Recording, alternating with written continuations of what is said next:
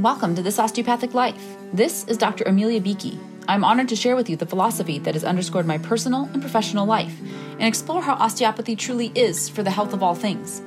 I see these principles in action every day in my varied roles as physician, parent, athlete, writer, musician, coach, and entrepreneur, and hope they will light the way for the path to your best health. Please note that while I am a physician, this podcast is intended to share general information and encourage discussion about medicine, health, and related subjects. The content provided in this podcast and in any linked materials is not intended and should not be construed as medical advice. Thank you for joining me for episode 18 of season 3 of This Osteopathic Life. We are here in the second half of this 2021 year. A year filled with so many changes, evolutions, hopefully, if we can see that as a forward-moving, progressive way of being. Thinking back to where we were 1 year ago at this time. And here in Northwest Michigan, in Traverse City specifically, this time of year is when the National Cherry Festival happens. And last year it didn't. For, I believe, perhaps the only time, maybe there's one other in the past, around the time of the World War, if I'm thinking now about some of the historical references that were made previously. And I remember the first year we were living here in our house, which is adjacent to downtown. It's less than a mile to walk down into town or down to the nearest local beach. And I walked and biked and swam in that location frequently and still do. And at that time, I was making the trip back and forth between Oregon and Michigan. And this was a week I was due back in Michigan to work. And I landed on the 4th of July. I thought, let me just go for a walk. And I did put on red, white, and blue clothes. The 4th of July is my parents' wedding anniversary in 1964. And so in our family, it was a big to-do. We always wore the colors. We would have celebrations. And the Bay City, Michigan fireworks are second to none. And actually, I just saw a post about them last night that was looking at the volume and the duration and the coordination of them. And they are absolutely spectacular and actually spoiled us for fireworks anywhere else. I've been to fireworks on the National Mall, and they truly paled in comparison. I digress.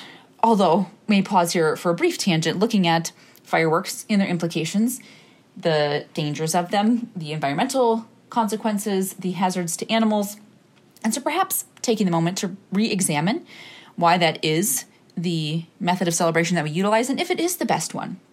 And just like with osteopathic medicine, asking the question of, why are we doing this? Is there something else we could be doing that is better for the health of all things? And if so, how can we encourage one another, support one another in making that shift and that transition? It can be hard to leave behind those traditions, those ways of being, ways of doing activities that are shared, particularly in the traditional space. And as we biked yesterday through town, as many were gathering for the fireworks display, I was speaking with a friend and commenting on what it's like to know that so many people are sharing the same experience all over, and how we tend to show up for these things because they are traditional and they are unifying and they create this sense of connection. And here's a yes and moment, not to be a naysayer for the act of celebration in congregation, but in general, to think about, what are we celebrating today? What are these methods that we're using? Why are we using them? And are they still the best way to honor what it is, to celebrate and to create that sense of connection and appreciation for this day that we've long held? And I think that's open for discussion. And I'd love to hear from you what your experience is of the fireworks display, and perhaps maybe a suggestion for what an alternative might be. So there we are. We'll circle back around from that tangential point. And when I arrived on the 4th of July, I really didn't think about it. I hadn't been in Traverse City during the National Cherry Festival since my youth, maybe 3rd grade. I certainly had never lived here during that time, and I had walked that waterfront so many times. And it would get various levels of busy during different parts of the year, but I wasn't expecting closures, fences, hundreds of porta potties, and a whole carnival midway. And I remember crossing the street and just thinking, wow, this is interesting. And taking that same walk through hundreds, thousands, maybe hundreds of thousands of people all gathered, right? And Ferris wheels going around and elephant ears filling the air and just marveling at it, thinking, wow, first of all, how amazing that I get to be at this beach every day. And here are people from all across the state and likely beyond who are coming here for this particular event. And I remember feeling very grateful that I was on foot and didn't have to deal with any traffic in this surround. And I thought back to all the different 4th of Julys I had celebrated in my hometown, in my adjacent to hometown space of Bay City, Michigan, at the National Mall, in different countries, where of course this date holds very different meaning. And just reflecting on that, seeing that space of gathering. And I continued the walk, and it got quieter as you moved to the margins, and I got to watch the fireworks display on that July 4th as I walked home, which was quite lovely. And this year, after last year's complete pause, and there were some various fireworks, people obtained them and put them off in various spaces in their private land, but it was quiet, generally speaking. And another side note, it was fascinating to me, not living in Michigan for a time, that fireworks could ever be fired, launched, not over water. It just didn't make any sense to me, right? Thinking about if you're going to have this fire into the air, having water underneath it seemed like the only logical option. But recognizing that we happen to live in a space where water is in ample supply, all different varieties, lakes, ponds, rivers, and being in a space where it wasn't, and also a space that had a high burn risk, it was very concerning to me and also surprising in that space, but recognizing that we do adapt to the conditions in which we find ourselves in order to make these things happen. And again, a question to be raised. Should we, right? If we don't have the correct environment or the most favorable environment or the safest environment for this to happen, should we make adjustments in order to accommodate in that environment? Or should we say, what might be a more effective, appropriate method of celebrating in this environment where we find ourselves? And of course, I'm not referring only to fireworks on the 4th of July. And as I considered more about this day, all kinds of thoughts and feelings came up. And maybe for the first time, I didn't seek to put my children in coordinating red, white, and blue outfits. I did wear those colors myself at one point during the day and adorned myself with some red at baseline from a misapplied sunscreen or a gap in the sunscreen application, which can happen at the end of a day at the beach and doesn't happen as often. I've gotten much better at it over the years, but we are still fallible as human beings. So public service announcement, perhaps quality control, have someone assist you or check on the application of the sunscreen, or of course, always use obstructive clothing as an option. Did so for the upper half, not so for the lower half. So we'll get that out there for all of us because it is nice to be able to be outside and enjoy the sun in a way that is safe and sustainable for us in both the short and the long term. And as I considered more about the day, of course, the word independence came through. And I happened to have some interesting discussions, somewhat separate, distinct from the day itself, regarding the act of having a child in this country and the costs associated with it. Both the costs of having the child, literally the healthcare costs for prenatal care and delivery, postpartum care.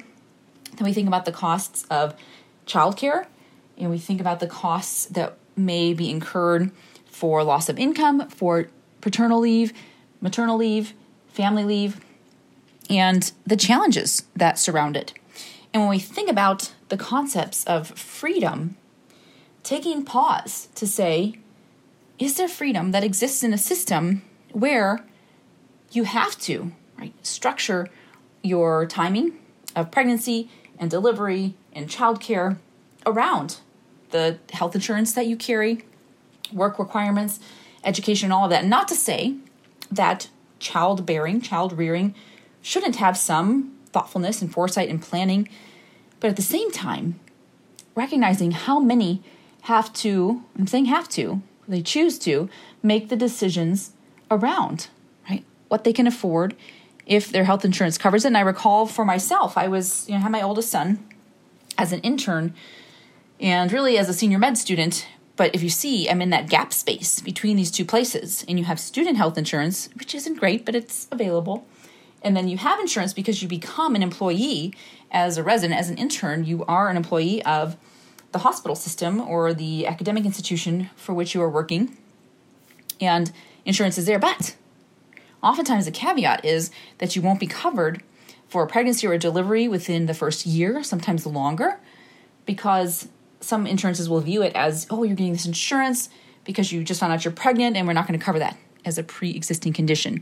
And we see some shifts in the rules around that and more recent changes politically and policy-wise, but it still is constantly part of the process where we say, will we be able to afford this financially, timing-wise? How will it impact our career? And there's very little support around that.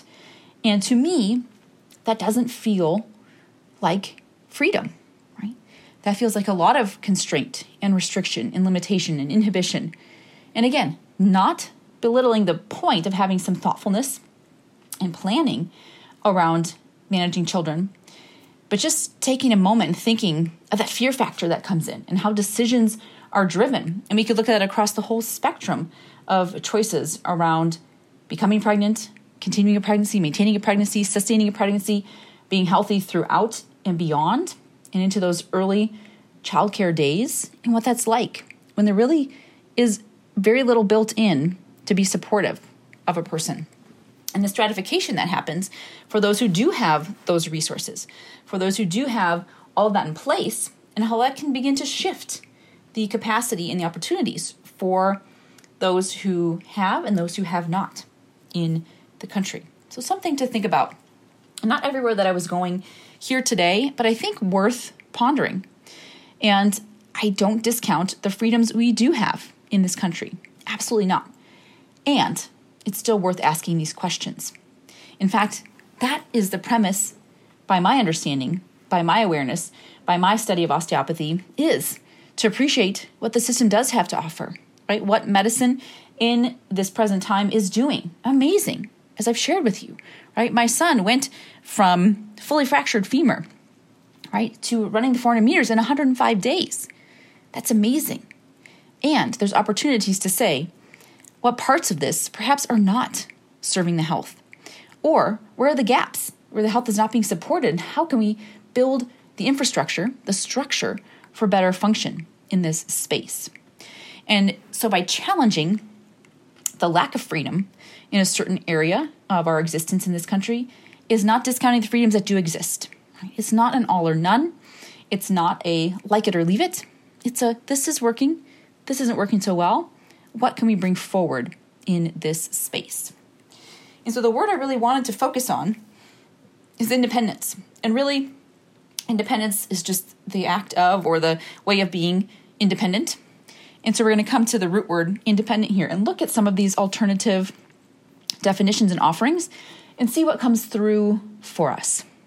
As we think about Independence Day and we think about this act of separating from, becoming our own entity, and what else we might be able to draw from that and how we are engaging with independence in our own lives. And so independent, interestingly, we define by not dependent, right? So we're just simply negating another word or another state of being, which is always a fascinating way to approach the understanding of something. Just like I shared with you in the past, when I asked students the question, what is a DO? Often we will begin with, right, well, it's like an MD but, or it's an MD like this, or it's like an MD but with these shifts around it. And can you define something without the original word? Perhaps. So if we're thinking of independent as not dependent, let's dive into that deeper. And thank you, Merriam-Webster, for bringing us through this. So not subject to control by others. And just thinking about that for a moment, and maybe through that example around the child rearing space, right? Not subject to control by others. So is there independence in that process? And if you think about events that are happening in your daily life, where are you not subject to control by others? And you might say, well, nowhere, right? I'm the boss of me. I'm in charge of me. And that's fantastic. Noticing that sense of agency, that sense of autonomy, that sense of self-governance, and noticing how you have come to that, what allows you to be confident and clear in your capacity to be fully in charge of you. And recognizing that all of us had that opportunity at our core. And we can look at that in terms of control over our own thoughts, feelings, and actions. And when we're looking at frustration and challenges that arise, recognizing again that when we extend our responsibility into a sphere that encompasses things that we cannot actually control, that's where the frustration and challenge comes in. And so if we begin to say, I am ever independent because I am not subject to control by others over my thoughts, feelings, or actions, there can be this sense of relief, sometimes a sense of daunting responsibility, but an opportunity to say, oh yes, I have independence built in, internal. It is inherent to my way and state of being. So there's that aspect of it. And now you might say, well, no, because there are spaces and places where people are being abused and punished, and they are very much under the control of others. And here can be a yes and moment. And there are many beautiful examples of people who have been imprisoned, right, and taken against their will, and still maintained that essence of control over themselves, over those thought, feeling, action, internal ways of being. And I've shared with you the profound impact the book The Choice by Dr. Edith Eger had on me. And I think that's one space, absolutely, where we can look.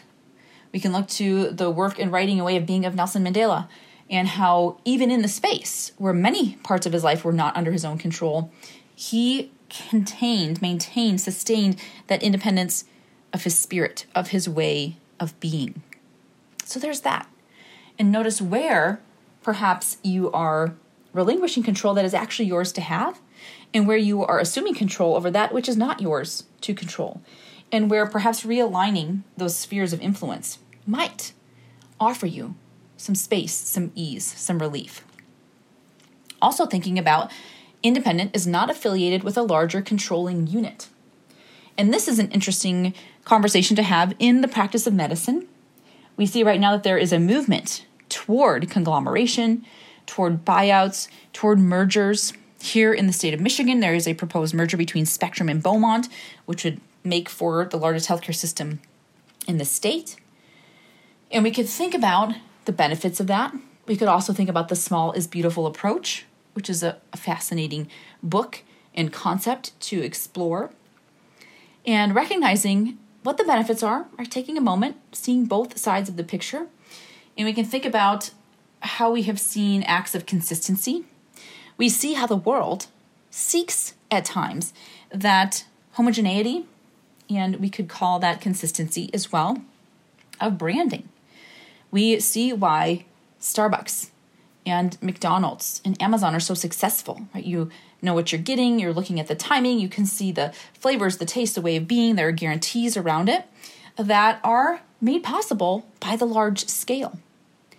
Now, I'm not endorsing or demonizing any of these specifically, but just noticing what we are literally buying into and supporting because we're seeking those aspects. And then we can take a look at the opposite view and notice the independent stores and the independent ways of being and what the benefits there might be. So perhaps if you go bookshop to bookshop all across the country, independent bookstores, you may not know exactly what you're going to find. They may not have every volume, but right, they have their own essence, their own flavor, their own way of being. And if you approach it from that mindset, because you can always control your thoughts going in, right? If it is, I expect to find this book that I want at this exact right time. And bearing in mind, most independent bookstores have amazing suppliers. And so they can get the book for you in relatively short order, even if it's not on the shelf. And at the same time, you have the opportunity to step into that space and say, I'm willing to see what collection they have curated. Perhaps I'll find a book I never would have considered. And perhaps it's not always about finding the exact book in the exact moment, but about the experience when I'm here. And the same for those spaces where we might be consuming a food or a beverage. Yes, it might not fit the exact flavor profile because it's not being made on such a broad scale, but maybe it will be a different flavor profile or combination or experience that you wouldn't have otherwise. And allowing for that uniqueness to be a valuable shift rather than noticing the expectation of a very specific result. And when that's not upheld, we have disappointment in that space. And notice for yourself, for me, I went from working for a very large healthcare institution, and there were benefits, right? There were different benefits that were available to me for that. And there were also challenges.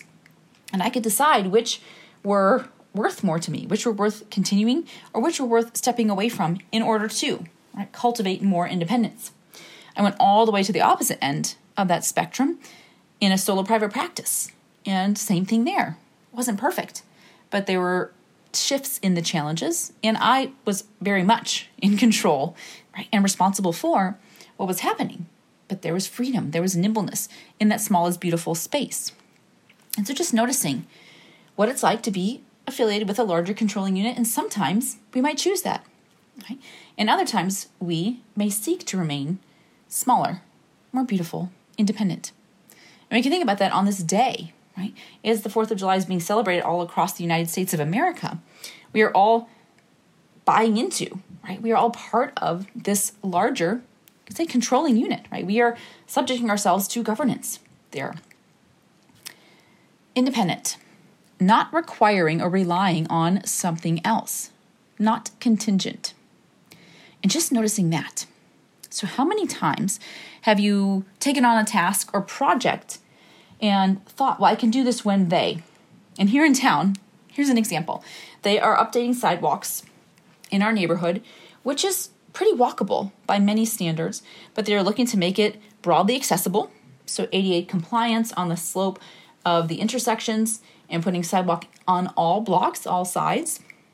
And we could talk about the different measures and necessities and appropriateness of this, but that's the current project. And its purpose is to improve walkability, bikeability, and access for all with all different physical abilities. And so they did a lot of demo, deconstruction, pulling out, paving the way, carving out the sidewalk zones.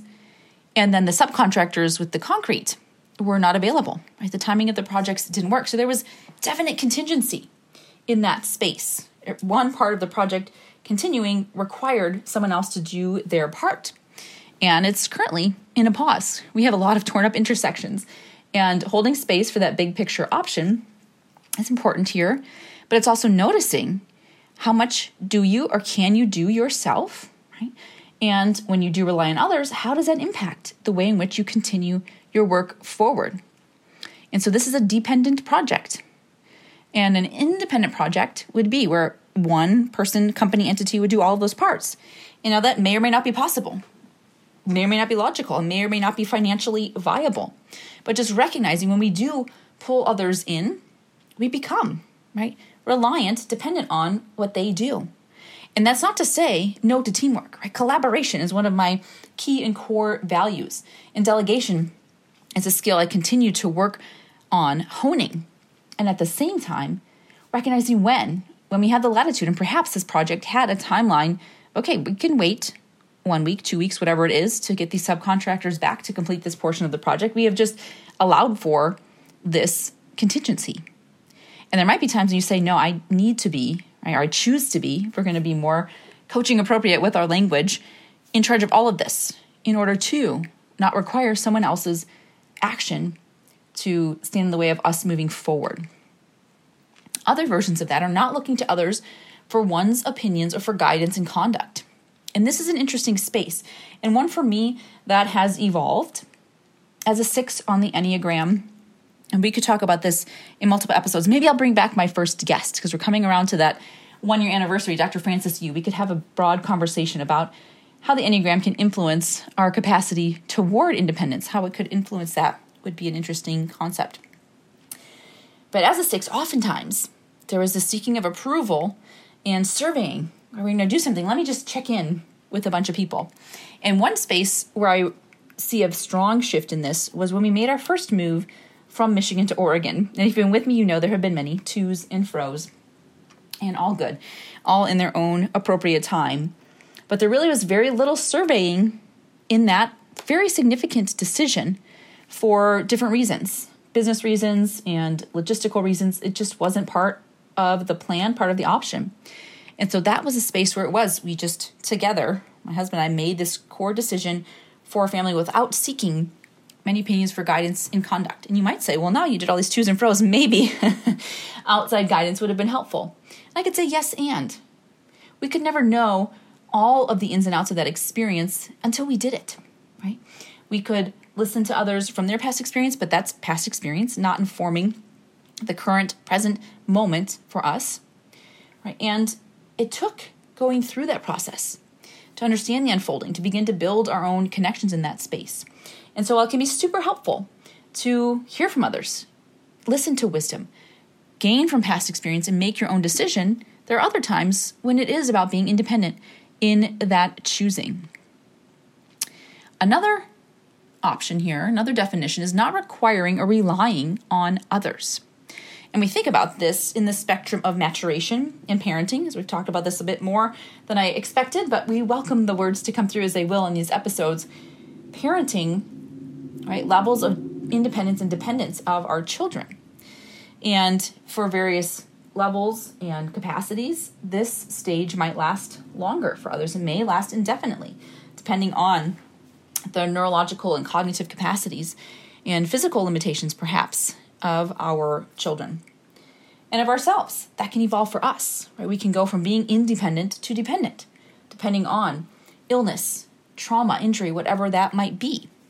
And so just recognizing what it's like to be fully independent, right? You don't require or rely on anyone else for your care, for your livelihood. And then what it's like to be dependent.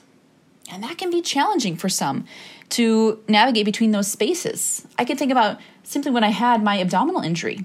I went from being independent to relatively dependent, right? Assistance in moving things around, getting myself from places, lifting things where I normally wouldn't have to ask for that help. And even that small degree of return to dependence was really challenging to navigate. It's just noticing that when we might be thrown into a state of dependency, and how we can gain appreciation for the times we do have independence, how we can gain appreciation for the gifts we have of those who can contribute when we do require care from others. And so if we think again about independence, what does it look and feel like for you? And if I think about it as a feeling, right? I'm feeling independent today. What's that like? And if I close my eyes and picture it, and you can close your eyes as well if that's a safe thing for you to do. Otherwise, you can just envision with the eyes open what independent might feel like and how that feeling might be described. It feels big, broad, expansive. It feels like taking a deep breath. It feels elevating. It feels light. It feels like it's moving, but in a sustainable, relatively slow pace. I just see this percolating cloud lifting up of independence, almost into this hot air balloon visualization coming through. And that feeling of independence coming from a thought might be, I can do this. I am in charge of me. I'll often think of the Friends line, I am the boss of me. Right? I have the capacity to do this. I am capable. I am able. If you think about the live inconceivable model, right? That's the end of it. ABLE is the end of that word. And thinking about what you are able to do. And allowing for all wide range of abilities and noticing where spaces of independence exist, where dependency might exist, and how we can navigate between them. And one thing I wanted to touch on, because when I think about independence, we can oftentimes shift to disconnect, right? Especially if we're thinking about the 4th of July and this separation from. And like I shared with you, there's this sense of inability to engage, right? That act of being independent means I'm not contingent on anyone else's actions for this to go through, for my idea to work, for my project to happen. But how can we perhaps more effectively navigate independence? Right? So in that space of autonomy and agency and taking responsibility for ourselves with connectedness. And how might that be possible? Can we be independent beings in the oneness of the whole? And can we still see ourselves? We think about these concepts and examples with water, and we can't identify the unique individual drops just on the gross level looking into the water. We can distill it down. We can isolate them. We have the capacity to do that at the molecular level. And so we can simply know that there are these independent molecules and atoms present that are also part of the whole. Right? So we can honor both. We can honor that independence, that state of being uniquely ourselves, fully in control of our thoughts, feelings, actions, our interaction, engagement with the world. And we can see that state of connectedness, being part of the whole, being part of the oneness that supports the health of all things. And we take that perspective, we have the opportunity to honor the unique, brilliant, beautiful capacity in each of us and the amazing, expansive, powerful way of being in the whole that invites, perhaps even requires, that state of independence and that act of coming together. So I'd love to hear from you on your feelings of independence, where are spaces you may not feel as independent as you might like, how it might be to take control of your own thoughts, feelings, and actions, and know that no matter what situation you might encounter, you have the capacity to honor, uphold, and sustain your own independence. And how it feels to come together, to meet with another in that space of wholeness. This is Dr. Amelia Beakey with This Osteopathic Life. Thank you for listening.